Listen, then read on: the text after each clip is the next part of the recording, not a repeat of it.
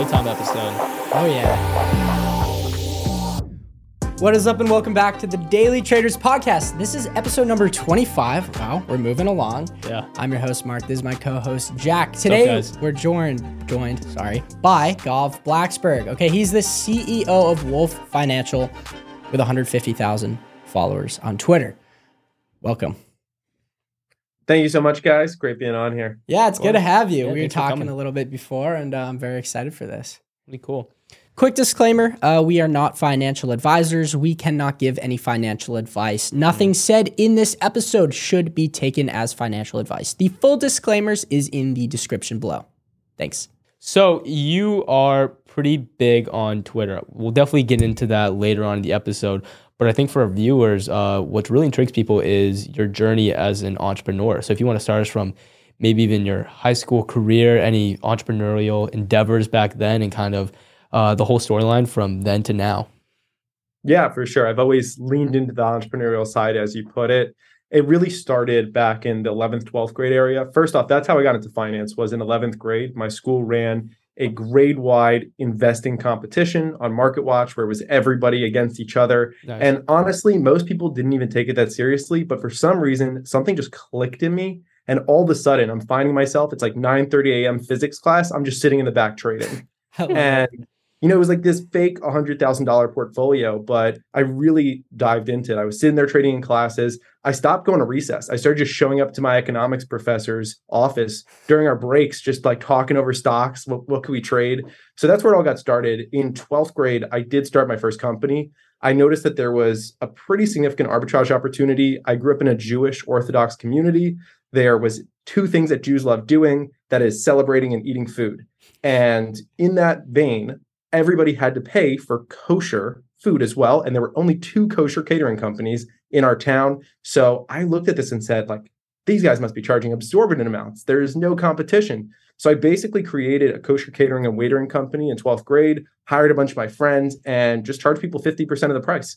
And basically just took over a lot of the town. So that was the first entrepreneurial endeavor. Went to college after that, Drexel University. Was very active at Drexel. I was president of my class, president of the finance club, president of my fraternity, a bunch of other stuff, just kind of running through in different areas. Graduated from Drexel, had some really cool work experiences, worked at Goldman Sachs for a little while doing private wealth management. My team there was managing $5.5 billion AUM. I had a really cool experience where I was able to now just sit in on these calls with clients. I was very client facing during that time. So less trading and actually moving money and more of an explaining on a daily basis to clients what was happening in the market and what was happening within their portfolios. After Goldman, I had the opportunity to enter the private markets, which was really fascinating to me because I'd only ever known public markets. Started at a company called Versa Private Equity. And at Versa, we were doing a bunch of stuff. I mean, they had a 10 company portfolio of distressed assets.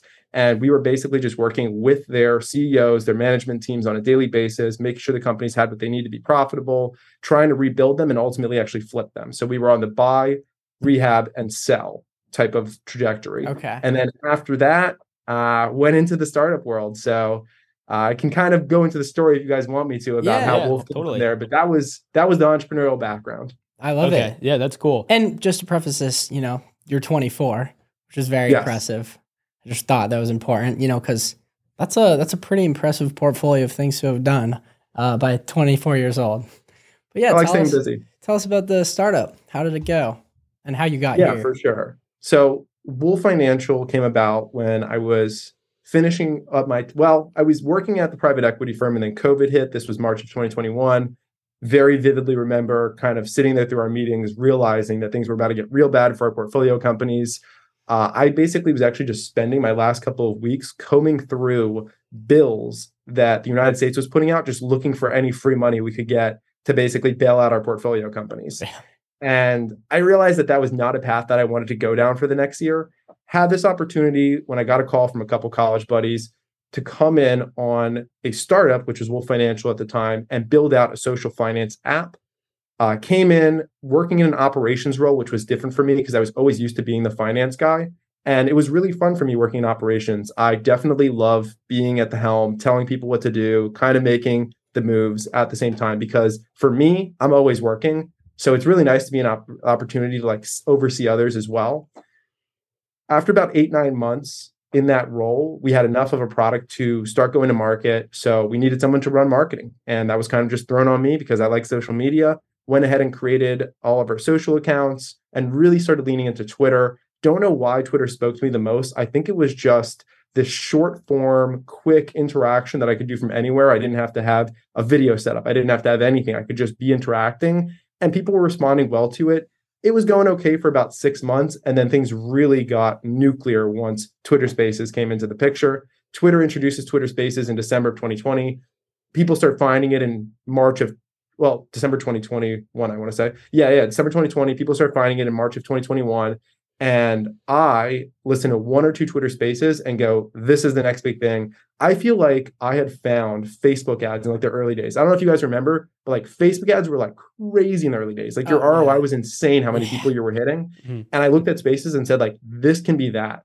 Immediately went and just started cold DMing and cold emailing people who worked at Twitter with like personalized DMs like, oh, you're the Android tech lead. That's so cool, and got into some relationships there that I still have at Twitter, got access to Twitter Spaces, and things just started ramping up. My first week running Twitter Spaces, which, by the way, at the same time, nobody had ever run an organized Twitter Space. Really? Twitter Spaces were literally just something that someone had opened up a space, right? A couple friends joined in. They had a discussion like, oh, this is cool.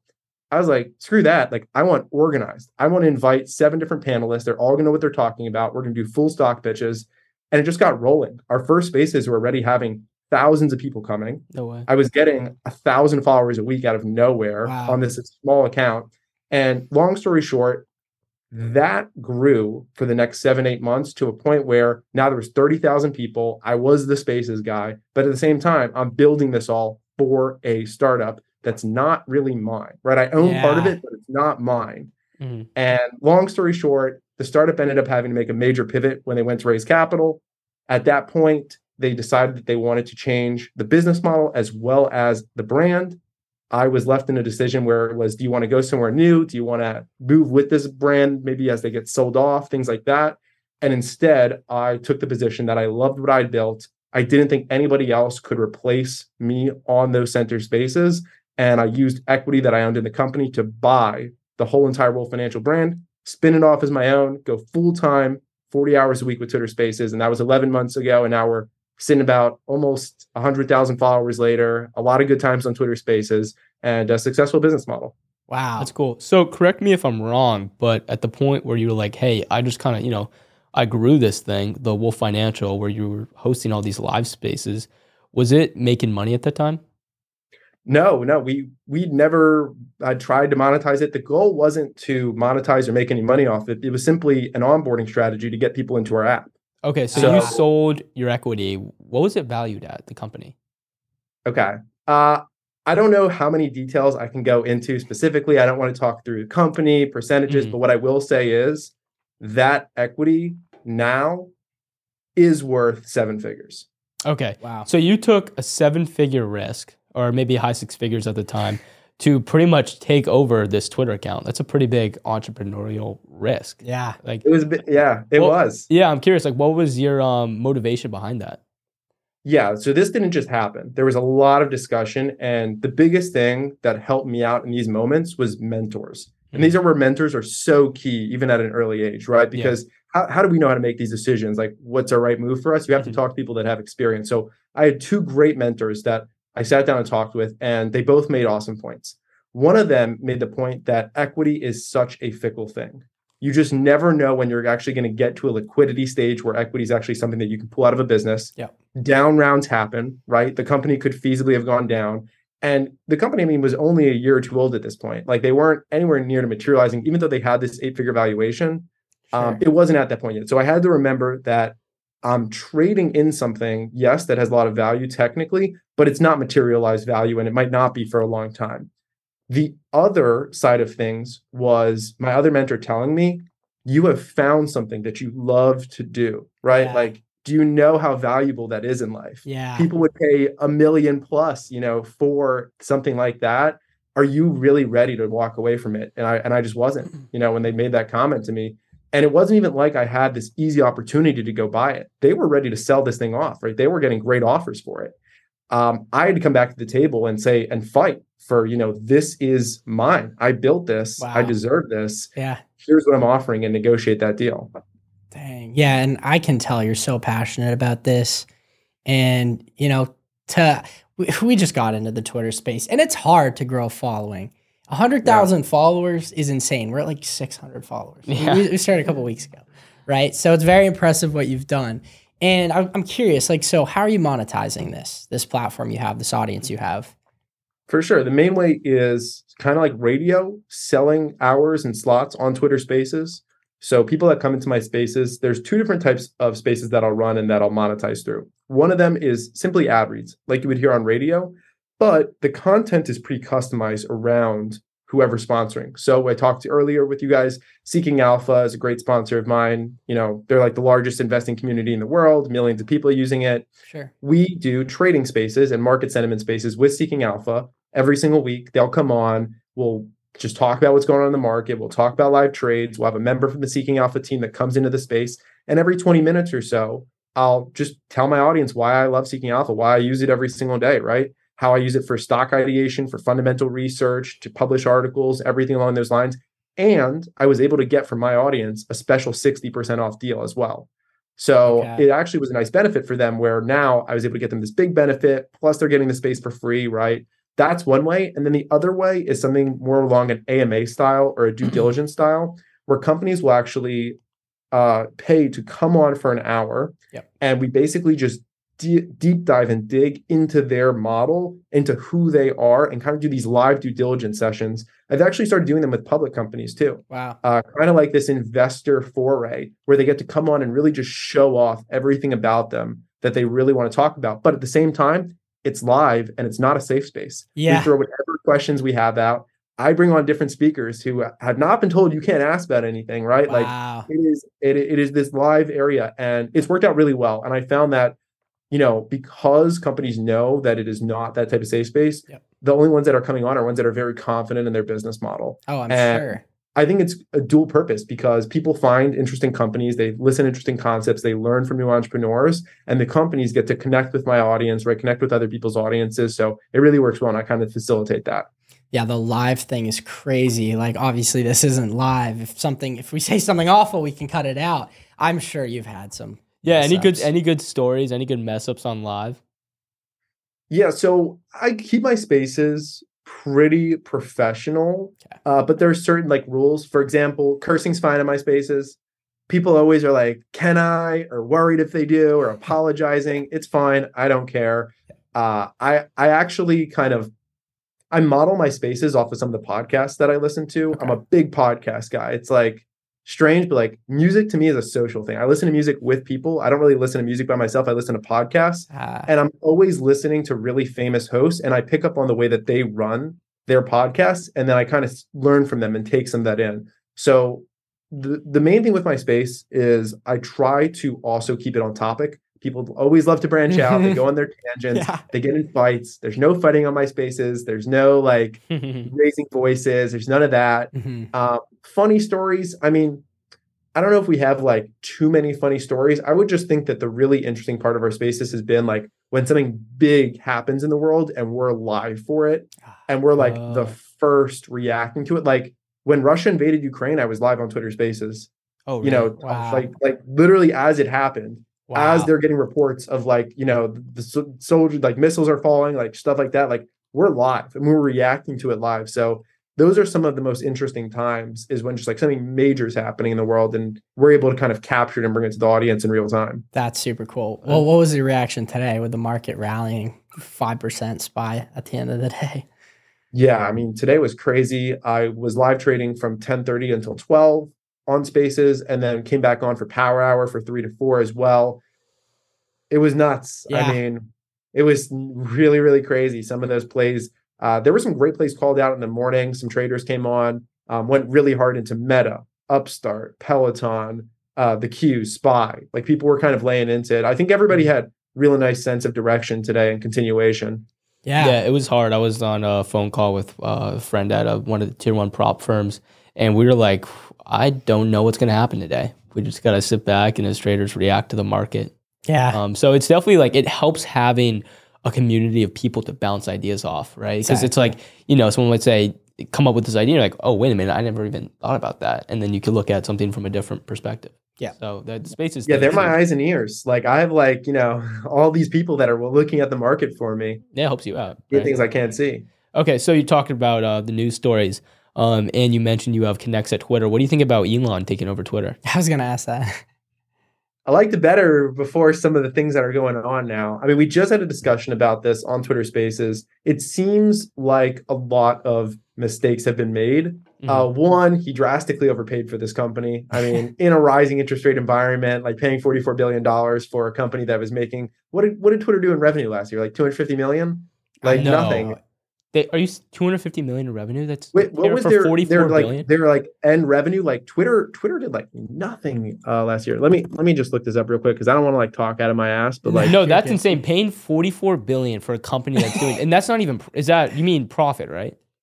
Yeah, I'm talking about profit. But it's to get access to this. It's like free speech. He has access. Right. Like I'd want to look into like what it actually ended up doing. I'm for some reason not seeing the numbers here, and I think that's because it's not a publicly traded company anymore. So I think don't have this. I mean, you could always go back to I have to share price was. Back, but regardless, there's an overpayment, and then there's a panic that's setting in, right? And we can see it really today. So Elon came out about 3 hours ago and said that there is a possibility that Twitter will need to declare bankruptcy. He's already put that out there. That there's going to be more staff fired. That's been let known to people. And I think we can see the desperation for any type of revenue from this checkmark piece because there's so many holes in the verification system that they just started. I mean, you could look through Twitter today. There were dozens of verified accounts impersonating prominent people going viral. I don't know if you saw, there was a massive scam today. I think hundreds of thousands of dollars were scammed. Somebody just copied the Twitter account. They had a verified account that said Twitter on it.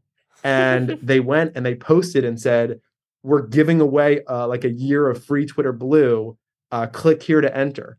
And it had like 30,000 retweets. No way. Yeah, because you just like anybody can get verified for $8. So they were just like, all right, we're Twitter now.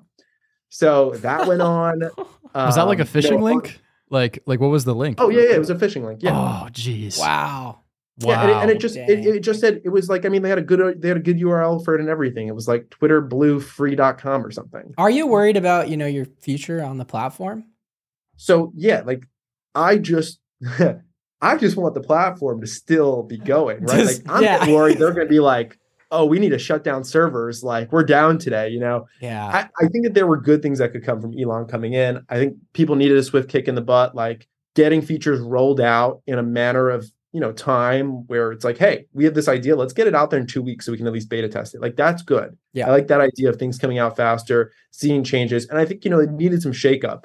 I'm just wondering if they're just going too far with the experimentation. I mean, Elon Musk live on Twitter Spaces yesterday said, we're not trying to be dumb. I feel like if you have to say that, like something that you're doing is coming off a little bit strange. Yeah. So I'm I think it's very impressive what Elon's done throughout time. I've been bullish on Tesla since 2018. There's been a lot of different, pieces moving, and I think he's got a fascinating mind and he's trying to put something together here. I'm just curious what the vision ends up being.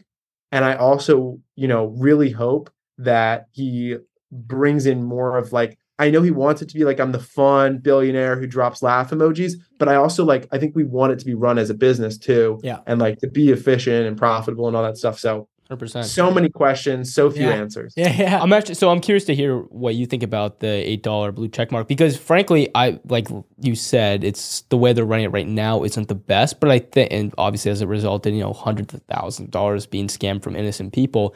But from a creator standpoint, we're on Instagram. It's really hard to get verified on Instagram. You need a bunch of press, you need a bunch of money. So we're not verified on Instagram, which results in a bunch of scam accounts and our followers getting scammed. So it's kind of funny how it's like twofold now, where like they make verification widespread and now a bunch of people are getting scammed, but then they don't do it and then people are still getting scammed. But I think if they can really crack down and make this $8 verification thing efficient and actually verify reputable companies and individual peoples, and then doing away with the scam accounts and making sure they're parodies, like Elon said, I think it's a great idea. And us paying $8 a month to prevent our fans and subscribers from not getting scammed, I think is well worth it.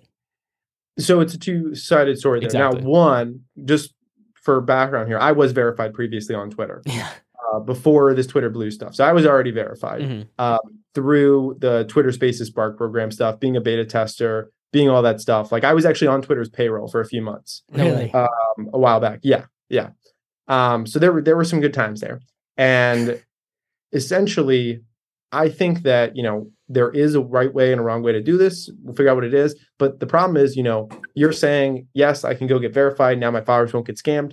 Well, I can just create a scam account of yours, verify it, now slide into your followers. Yeah. And people are like, well, how many people are going to do that for $8? Well, let's say I make a scam account and I DM your followers and then I literally drop at the end, by the way, you can trust this is me. This account is verified, right? Like I'm probably going to make more than $8, No, yeah, you're right. That's what I was saying. Like right now, is it? But that's not even the biggest problem. Yeah. The biggest problem for this is actually that it's going to, I think Elon is on he's just trying to make immediate revenue, right? They get 10 million people paying for this thing. They make 1.9 billion a year. They can cover their insurance expenses after the 30% that Apple's going to take from it, right? Like that's their goal. Their goal is get 10 million people paying for this, and we cover our $1 billion a year interest payment that we had to take out to buy Twitter. Yeah. So everyone should know that exists, right? Because that's the emergency here. The problem is they're trading long-term revenue for short-term revenue. This is a short-term revenue play, but the long-term revenue, think about how many brands that advertised on Twitter with creators advertised with specific creators because they were verified, right? Like there was a lot of money that was coming through. Or how many brands felt like they should use Twitter because they have a verified account on Twitter and it showed off who they were, right? Like I think that all the money that actually was the big money that was coming into the ecosystem is now going to take a big damper while small money's coming in. So it's a trade-off is like, are they going to get enough to kind of make up for all that big money that they're losing by doing this? Because brands don't want to be impersonated, right? Yeah. They don't want to have people coming out like not even the Joe Biden. There was a George Bush account that went viral today for saying, I miss killing Iraqis. Yeah. Went viral with verified George Bush. No way. Yes. It was all over Twitter. Okay. Wow. You think George Bush likes that is able to be happening to him now? No. And brands aren't going to like it either as it starts becoming a problem. So Elon really has to think about the trade-off between the short-term and the long-term value, but he's worth 150 billion. I'm not. So who am I to talk? Yeah, no, that's interesting. You want to switch up the topics and talk about trading a bit? Yeah, let's do it. Let's go. All right, let's do it. So when did you start trading? Started trading really while I was on Twitter Spaces. Prior to that, I was definitely more of a long-term investor, like just having my passive portfolios, adding into them, DCAing.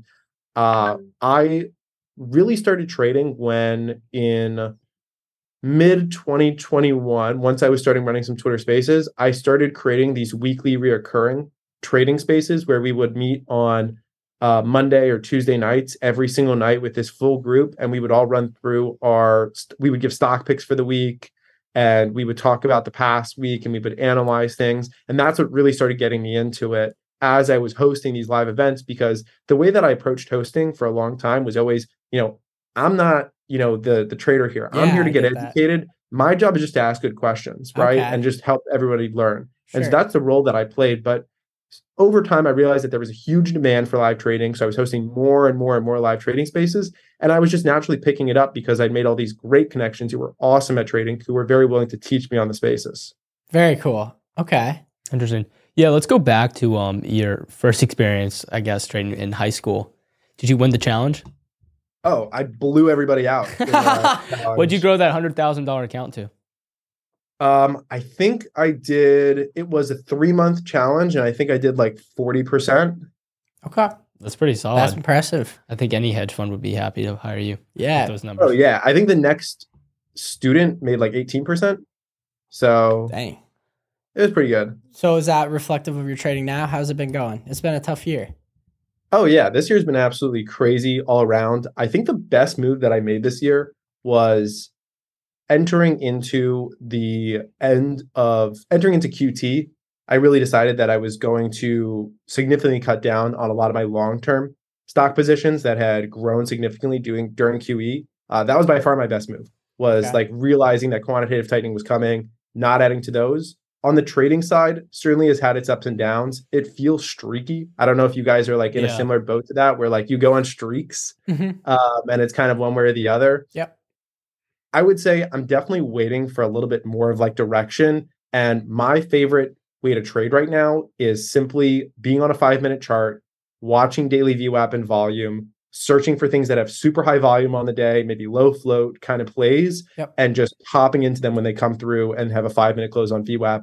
Taking a trade, like my average trade is probably less than 5 minutes. Wow. Okay. Right now, most of them. So it's a lot of just scalping. That's mainly I'm going about it. But certainly I've cut down from where I was last year. Happy to scale up at some point. But for me, like there's no real need. I try to bring a bunch of people on my spaces, get a bunch of ideas out there, and just take like the A++ of those setups. I like that. But I think it definitely must be hard when you get conflicting opinions based on what you're thinking. Like, how do you deal with that?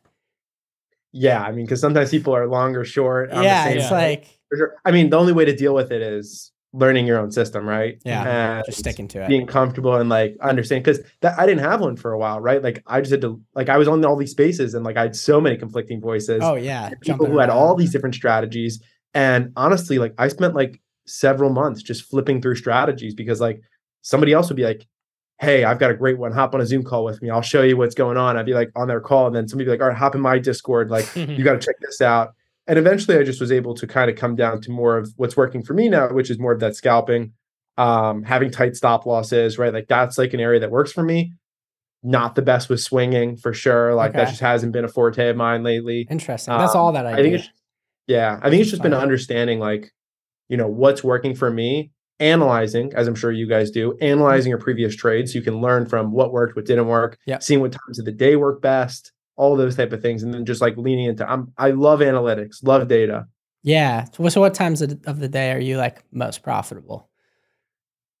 Before 11 a.m. Before 11. Okay. Interesting. All right. It's cool. You know that. Yeah. Do you normally wait 30 minutes off open to see where direction's headed? Or do you trade off open? I trade off open a lot. Yeah, some people have a rule to like wait 30 minutes. Sometimes I don't know. Like if there's something that really looks really good, like I'll hop in. Like if volume's just because a lot of times also I like to use the confluence and lining up different strategies. So like here's a good one. I don't know if you know Mans on Twitter. Not Mr. Mans. We did a space last night. Okay. And what we were talking about was, you got my audio? What we were talking about was yesterday, even during a big down day, we were looking at the tape for Upstart and we saw consistent buyers coming through the tape, even on a down day, right? And we're like, okay, interesting. Like people are, trying to pound this thing down. They just had bad earnings, but like there's still buyers. Let's see what happens right at the open. A minute into the open, this thing started surging. There was clearly more buyers coming in. Wow. So we loaded up there. Okay. And then I don't know if you saw, but the calls ran hundreds of percent throughout the day. Now, I'm not going to say I made that much because I took, like I said, I get in, get out. Yeah. But like if I had waited, there might not have been as good an opportunity. So it's also sometimes seeing like what happened the previous day. And then if something clicks right when market open, then going in on it. And same thing the opposite way, right? Sometimes like cutting trades as well, like right at market open. So do you trade mainly based off technicals? Yes. I trade a lot based off technicals, but lately I have also been trying, as we've been getting into a higher interest rate environment, I've been trying to make sure that like at least like 75% of the companies that I trade are profitable. Okay. That's interesting. Yeah, that is interesting. So any tips as far as like trading psychology goes? Because that's a very, that's a tough subject for a lot of people. It's like you have your strategy, which can be, you can have a 90% win rate, but you can still lose money if your psychology is not in lock. Right. That's one of the biggest ones is understanding the math between how much you can take on your losses and how much you need to make on your wins in order to come out profitable. Because if your stop loss is at 25%, but you're taking wins at 10%, you're going to feel good maybe sometimes, right? Because you can get a bunch of these little wins, but you're overall going to end up losing money. So exactly what you were saying there, I think is a big thing. And then on the other side of it, I mean, trading aside, on the investing side, that's a lot of where I think also the mental stuff comes in, because it really is investing is just such a switching the mentality thing. It's not natural to want to go ahead and put money into these things. Yeah. It actually is forcing yourself the opposite way. There's a lot of things. Now, one other thing I'll say on the trading side that really had to come to me from a mental perspective was not trying to trade broken charts.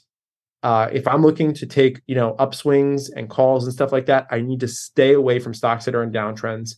And there's a lot of ways to determine that. Obviously, moving averages, anchored VWAPs, simply looking at a chart a lot of times, right, can show it to you, and just staying away. And that really protected me. One of my favorite traders on Twitter is Brian Shannon. He is the creator of anchored VWAP, if you've used it at all. I haven't. You have? It's like VWAP. It's like VWAP, but you can just anchor it to certain dates and then see where it comes through on your chart. So instead of using like a daily, you could anchor it to like the low of COVID and see like from there what the average price is. So it's a very useful thing. He wrote a great book on it. And anyways, like one of the things I learned from him was just staying away from these broken charts. Like people were coming in all throughout the first, 6 months of this year and just trying to grab dips, right? Like, oh, it finally got down to here, got down to here. But what I really learned from him was like, just wait for it to regain some momentum. Like, are you really that worried about losing out on 5-10% when like the downside is clearly so much larger? That's been the biggest thing for me. You can look at charts like I don't want to put out AMC on here and get them a lot, but there's a lot of these charts that like the chart looks really bad. Like it's just continued in a downtrend. Let it reestablish and regain some key technical support before you go in and try to make all these trades. Do you have strategies where you can short? Do you go short at all? I don't short stocks. I just use puts. Okay. So that's just my way to go about it. Sure. But yeah, I mean, like one of my favorite shorts or push strategies this week was actually based off of the anchored VWAP. So anchored VWAP works really well for me.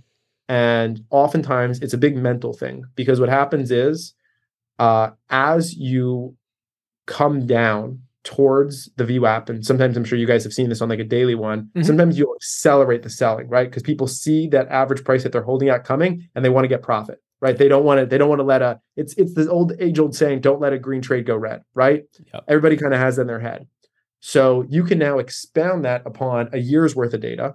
And you could say, going back to COVID lows where a bunch of buying started, right? A lot more volume came in after that. What's the average price that the person's holding Tesla at? Well, it's $181.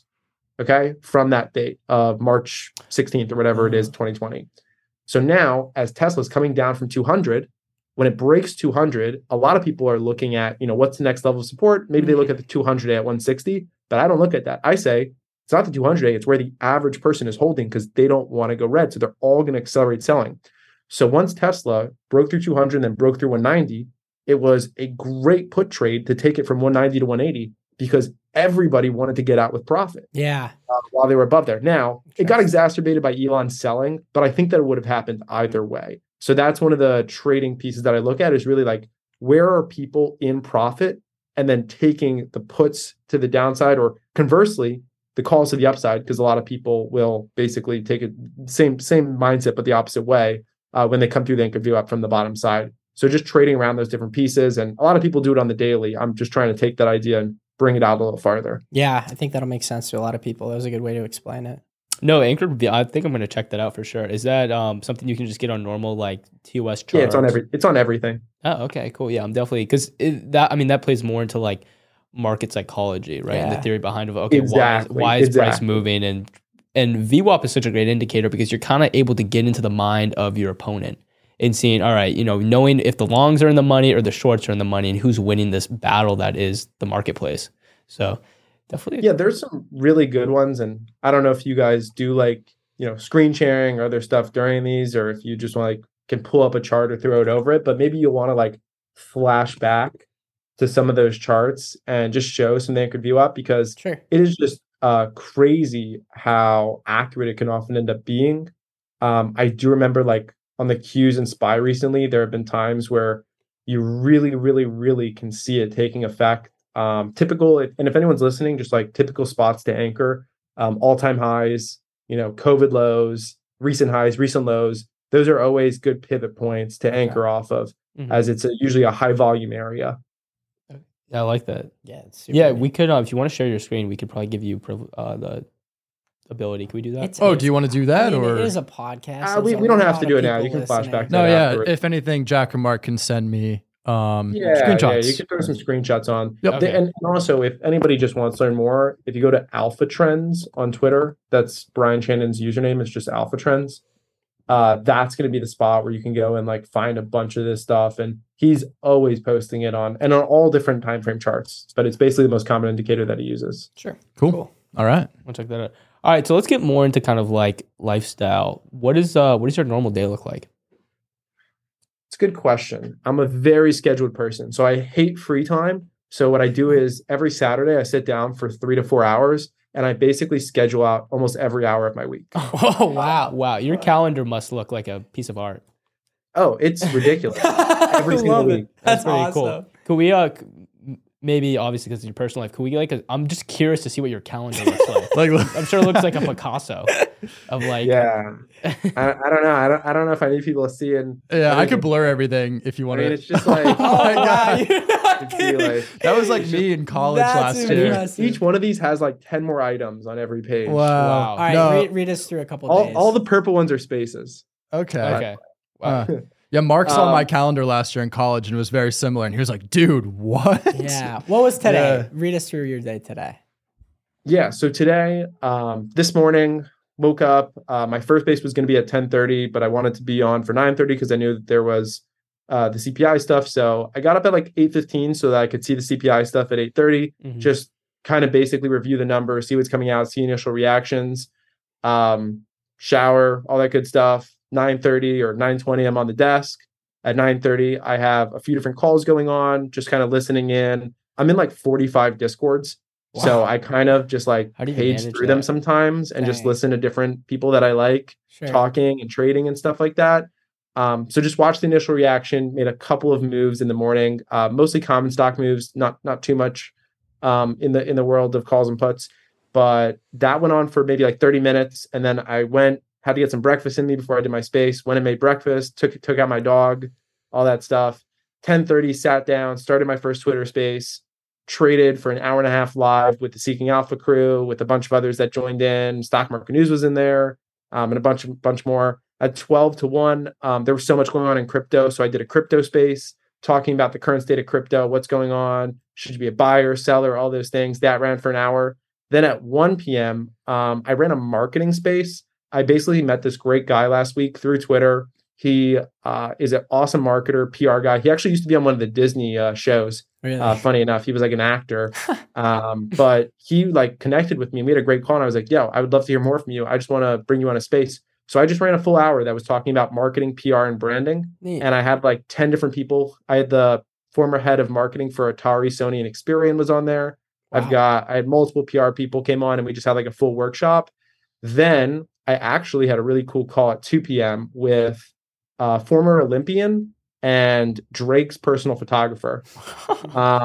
And they're basically working on an NFT project, actually, that's going to be photos. This guy has like the craziest photos you've ever seen. He's friends with like Jay-Z, Drake, Diddy, like everybody. Wow. And he's talking about, he wants to make this like really cool NFT project that's the utility will actually be like, he'll pick you up in a Ferrari, like take you to the club, like you'll be like shadowing him, like stuff, like really cool idea. So Neat. I talked through with them because I do just advising for some stuff like that Okay. for an hour. Had 20 minutes, went and grabbed a slice of pizza, soup, came back, had another Twitter space. Twitter space ran from 3 to 5. At 5, I had a business meeting with a couple of partners, hopped on that for 30 minutes and then hopped onto this call. Dang, what a day. Yeah. You must be exhausted at the end of the day. Like, it takes energy to be in front of camera. Yeah, I mean, it feels good, but my girlfriend's making Korean barbecue tonight, so There we'll you be go. fine, Yeah. you know? Perfect. Life will be good, but yeah, I like my life very scheduled, very outlined. I like to get up every day and know exactly what I'm doing pretty much every single minute. And then it's good that a lot of my time is spaces, because if I need to multitask, like if something comes up and I have to write an email, like I can do it during a space, right? Mhm. Yeah. So a lot of that stuff kind of comes out, but my life is very scheduled. It's pretty much all day, Twitter spaces, meetings, making content. And then in the evenings, hanging out with my family, my dog, stuff like that. So just kind of like trying to work some of that stuff in. That's awesome. So what do you do for fun when you're not, taking over Twitter? Yeah. So I used to be a big rock climber. That's really cool. what I got into. I competitively rock climbed. I taught rock climbing for several years. Neat. Currently rehabbing from a injury. So hopefully getting back shit. into it soon. That was like a big thing for me. Sorry Also to like hear to cycle. So biking is like a good one too. A lot of stationary biking nowadays because it's kind of cold. Yep. But when it gets a little warmer, maybe getting back outside. Good dog person. My dog hangs out. She's on my lap for most of my Twitter spaces. Just hanging out, like chilling. I play a lot of Overwatch. Okay. Now that Overwatch 2's out, I'm trying to figure out the schematics there. So playing Overwatch, and then I'm in Baltimore right now. I grew up in Baltimore, so hanging out with friends. But more and more now, I'm trying to travel a lot. That's become a big thing for me that I really enjoy. And most of my travel is actually for conferences now. So one of my goals is actually to like next year, I want to be going to and speaking as many conferences as possible. I spoke at like 7 conferences this year. Yep. I'm headed to a few more in December. I'm actually going to Miami and then Paris for a good amount of December, just going to conferences, speaking, that kind of stuff. So really enjoying travel lately. Like I spent 2 weeks of last month in Las Vegas. I was in like Florida before that, just like really getting around. Wow. Interesting. Sweet. So you mentioned, some of your goals are participating in more conferences. Do you actively write down goals, have a vision board? I know Mark and I, we both have like big black whiteboards in our office with all of our long-term and short-term goals. I can't say that I have. Like, there's nothing like that it's actually on. And maybe that's for like, I feel like one of my things is I try not to get too materialistically attached to one area. I don't know if that makes sense. Mm-hmm. Like, sure. One of the ways that I try to live is like, I want to be able to pick up and just grab my suitcase and go. And like, I'll be good for weeks, if I need to. And so I think that mindset kind of makes me like stop from settling down too much. Like for me, like putting up this sign was like a big thing that I was like putting something on the wall. Like, because like, I don't know, I just like all my walls, like, I don't know, it's just like a very blank, and it's like purposely like that. Like, because I'm just trying to like feel like I can move around easily. But I will say I definitely have a lot of people that I talk to, and they will tell you that I talk a lot and I tell them my goals. So, because people think like after 8 hours of Twitter Spaces, I stop talking, but it's not how it works. I just want to talk. Yeah, you got to be a talker. What are some goals, like long-term, short-term? So on the conference side, I really want to build up my resume there. So I've been trying to get to 10 conferences that are large, recognizable conferences that I spoke at. At that point, I do want to start doing more paid speaking at conferences. Yeah. So whether that's on investing, community building, audience building, whatever it is, looking to actually make that a part of my salary, and not salary, but like income, right? Is actually through being paid to speak at conferences. That's a big thing that I want to roll into. I actually have never met anybody who talked about that as a career path in their 20s. Yeah. I'm trying to become the first. So hopefully that's something like in the next year or two, like I would love it if like I was making, 50 to 100K a year off just, going to conferences and speaking at them. That would definitely be a goal of mine. And then outside of that, like I want to like dominate investing Twitter Spaces. Like I just want to continue. It's all about consistency. There's other people that have hosted a lot of Twitter Spaces. Most of them have come and gone. I'm still there every single day. Like people know I'm going to be there. They know what time. I put out a schedule every single Sunday. I've done it every single Sunday for like almost a full year, where people know what my spaces are going to be. So just trying to like dominate that area and just grow as an investor, person, health-wise, all that stuff. So yeah, I've definitely got things that I want to do. I like it. Hey, can you talk about like how much these sponsors are paying you, how much you're making maybe? I know that's kind of tough, but. So I don't want to go into numbers on here, but part of that is because it's very case by case. Yeah. It depends on the industry, how many they want to buy, what my relationship is with them previously. There's so many factors. I don't have like a media book or something that I can, hand a person, or a website where they can go and book. Yeah. It's all done via communication with me. Got it. Okay. Interesting. Well, you talked about crypto. I'm curious to hear what your perspectives are regarding the future of crypto. We just had a pretty bloody day yesterday. Obviously recovered a little bit, but what are your thoughts long-term crypto as an investment, commodity, etc.? Yeah. I definitely was more bullish 3 days ago. I'd started acquiring some ETH, some other pieces. I think irreparable damage has been done to the institutional side of the crypto system over the last 3 days. FTX committed fraud. They are going to lose $10 billion of customer assets. Wow. It's crazy. It's crazy to think. Yeah. There were rumors. I cannot speak to this. There were rumors that Sam Bankman-Fried may have been arrested on the tarmac in the Bahamas today. There were rumors that Interpol is not letting him leave the country. He basically admitted to committing fraud on Twitter this morning via tweets. I don't know if you saw, he put out a full thread, which was like a full mea culpa, saying, I fucked up, it's on me. Like, it is really bad what's happening there. And it's going to crash the rest of the system, because what people don't understand is FTX was the backstop. They were the liquidity provider. And all we are hearing so far is about Alameda and Voyager. But how many other hundreds of smaller companies were relying on FTX to pay back loans to them, right? To give them liquidity, right? Like, so many pieces are crashing. So although I've been accumulating, I actually have exited a good amount of my Ethereum position.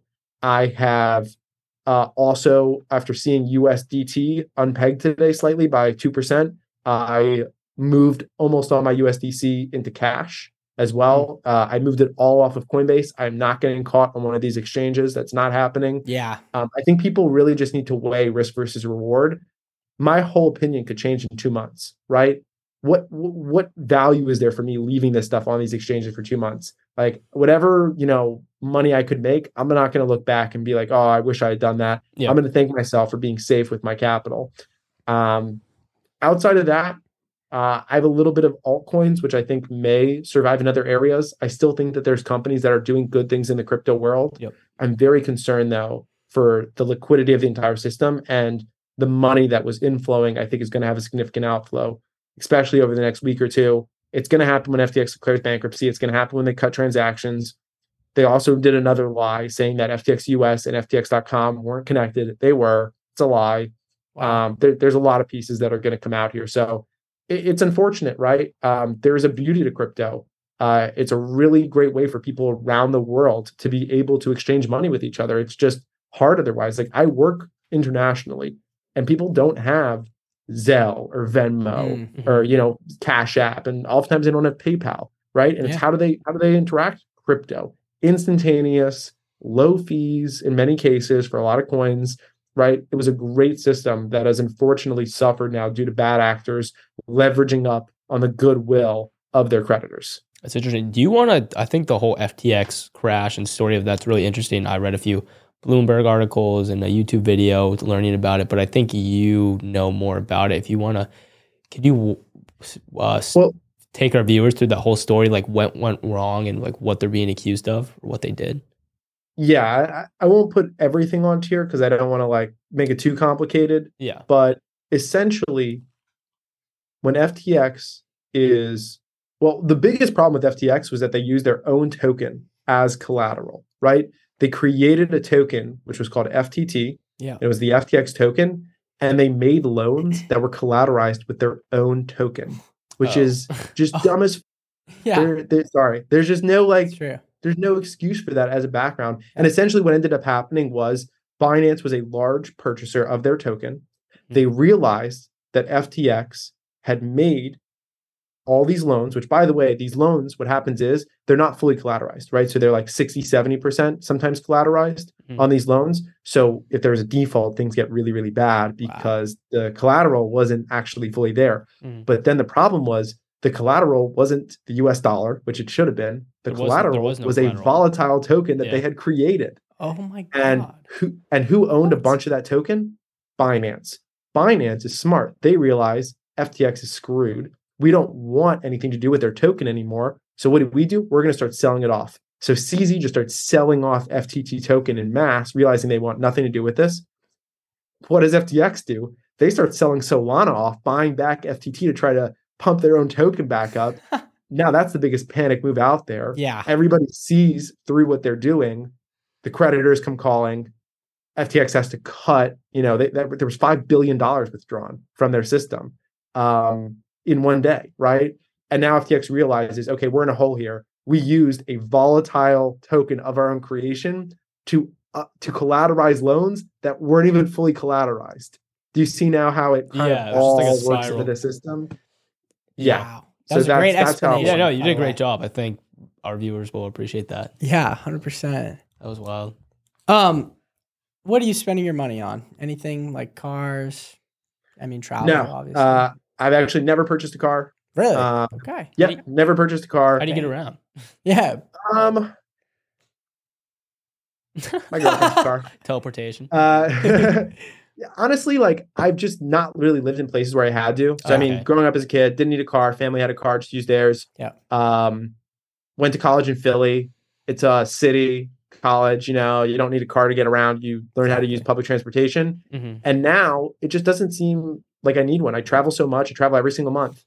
So it's like my car is probably not coming with me. It would just sit somewhere. And here's the biggest thing. I don't want to buy a car until it can drive me places. I want it to drive itself. I'm not a big driving person. So, okay. But off that topic, what do I spend money on? Mainly my business. Yeah. You know, like that's my biggest thing that I spend money on. And whether that means, you know, a laptop and AirPods, right? Whatever that is, or my employees or, you know, things like that. Like that's my main thing. And outside of that, travel, hotel rooms. But again, it's technically all for my business because it's all write-offs. Nice. True. So saving money on all taxes. My stuff mainly is on my business and then food here and there. Although I will say, like, I grew up and went through college as an uber frugal person. I put myself through college. I didn't take a dime from my parents. Good for you. I didn't want to deal with any of that. Let them deal with their own thing. I basically was able to work a lot through college, pay off pretty much all my loans during that time. So like just always been like very frugal with money. And so now at the same time, like I splurge a little bit more because like I'm making good money and, you know, I'm sure you guys can relate. Like you start buying a few things, but like just food here and there, or like some Ubers and stuff. The big things are just things for my company that, you know, I can write off as work expenses. So who does work for you? You said your employees? Yeah. So I have a couple of people. So one is for Instagram. So I'm just so focused on Twitter. Like I can't also focus on Instagram. So I have somebody that helps with making sure daily posts get scheduled and we interact back with people if they comment on stuff and we check our story and we check our tags just because it's not my forward focus. Right. Yeah. And I have multiple Instagram accounts also. I have a main Instagram account. I have one for my podcast where the clips get uploaded. So we have around 25,000 followers across Instagram as well. Nice. So there's like a good audience there that I want to make sure is getting engaged with, but I can't stomach having to do that every single day. And then the other one is just like content, like an editor, basically, like, you know, for my emails, right? For like making sure like, because all my tweets get like, not all, okay. I've been tweeting a lot more live now, but I schedule a lot of tweets. It's something that a lot of people do. Like I write, you know, a bunch of tweets and I schedule them out. So my editor will help me make sure that they're scheduled for good times, that there's no spelling mistakes, that all that type of stuff. Just things that I think like if you're running a professional account, like at a certain point when, you know, every tweet that I put out, guaranteed 10,000 people are going to see it. Like you want to make sure, you know, things are done right. Of course. What's the like average watch or how many viewers on average do you get per live space? So live trading are the most popular spaces and they get 1,000 to 2,000 people an hour. Wow. And probably around 300 to 500, like at any given moment, like if you pop in. Wow. I feel like I'd be nervous doing like a live event. I mean, we did a couple live spaces. Yeah, we did the one with PB investing. And I'm not going to lie, that first one, I was nervous. I was sweating a little bit. Yeah, right, we're going live. It's the real deal. It's game time. There's definitely times where, you know, I mean, not nowadays anymore. Like I'm used to it now. Of course. Sure. Honestly, I get nervous in front of smaller crowds. Really? I think like when there's like 5 people, that's what makes me nervous. Cause I'm like, oh, like, they're also individually like watching or something. Like if I'm speaking, like I like big crowds. Like I like to speak to like preferably like 100+ people at a time.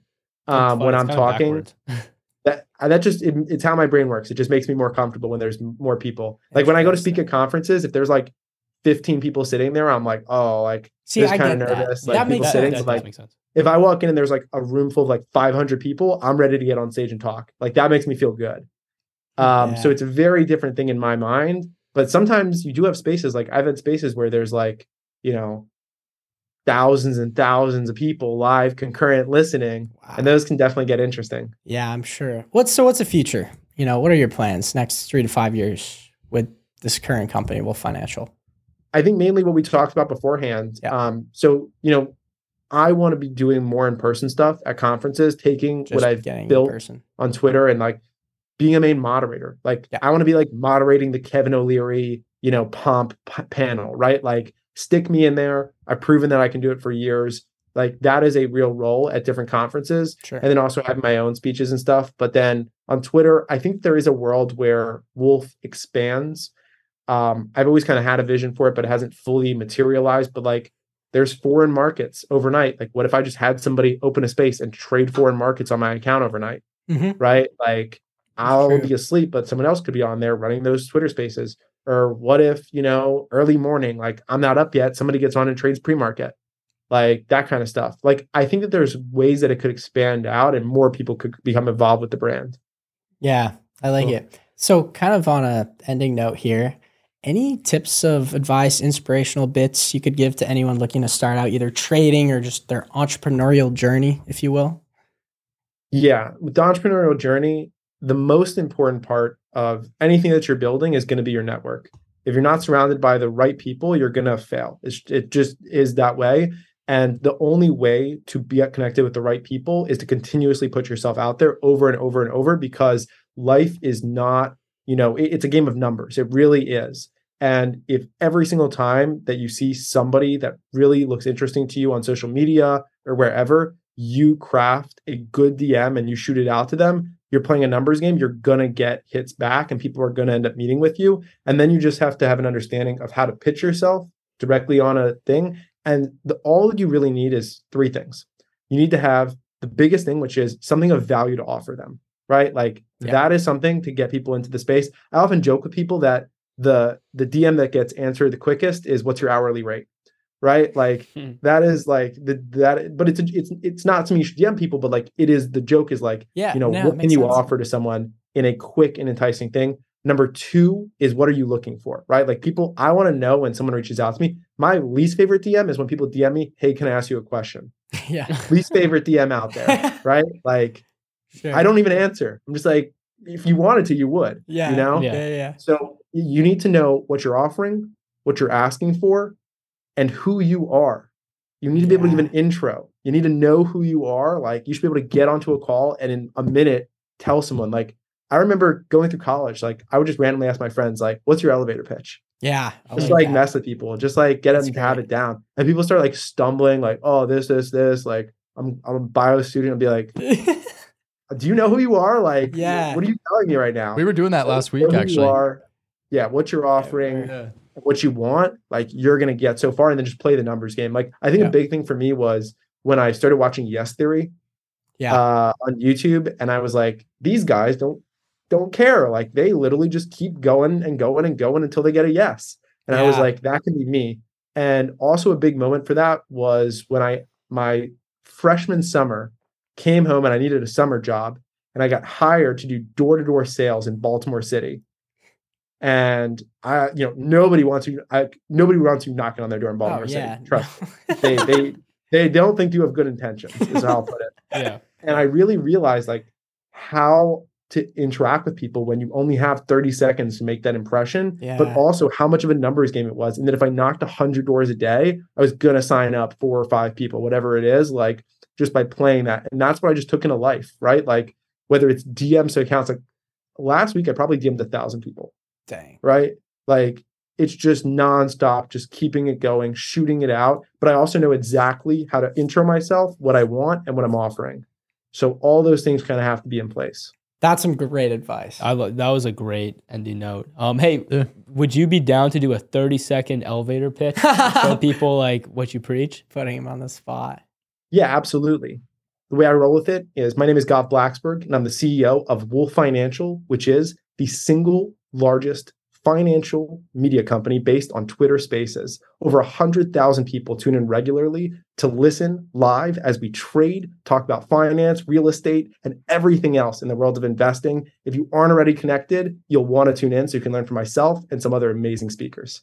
Sweet. Okay. That was awesome. That was 24 seconds. That was great. That was solid. I was looking at the clock. All right, we'll put the link in the description to your Twitter. And you guys go check him out. What's the @? So anyone listening live, _financial. It is right here. There we go. Sweet. Oh, yep. Perfect. Right there, guys. That was an amazing episode. That was fantastic. That was a great elevator pitch. That was awesome. That was off the cuff too. That was sweet. I know I put you on the spot there. No, that was good. That was perfect. It kind of reminded me of Shark Tank a little bit. Yeah. Yeah, we got me thinking. All right, let's wrap it up. Thank you guys so much for watching. We hope you did enjoy, and we'll see you in the next one. Yeah, give Wolf a follow. Thank you so much for coming on. Appreciate it. Have a good night, guys. Later. Bye. Peace.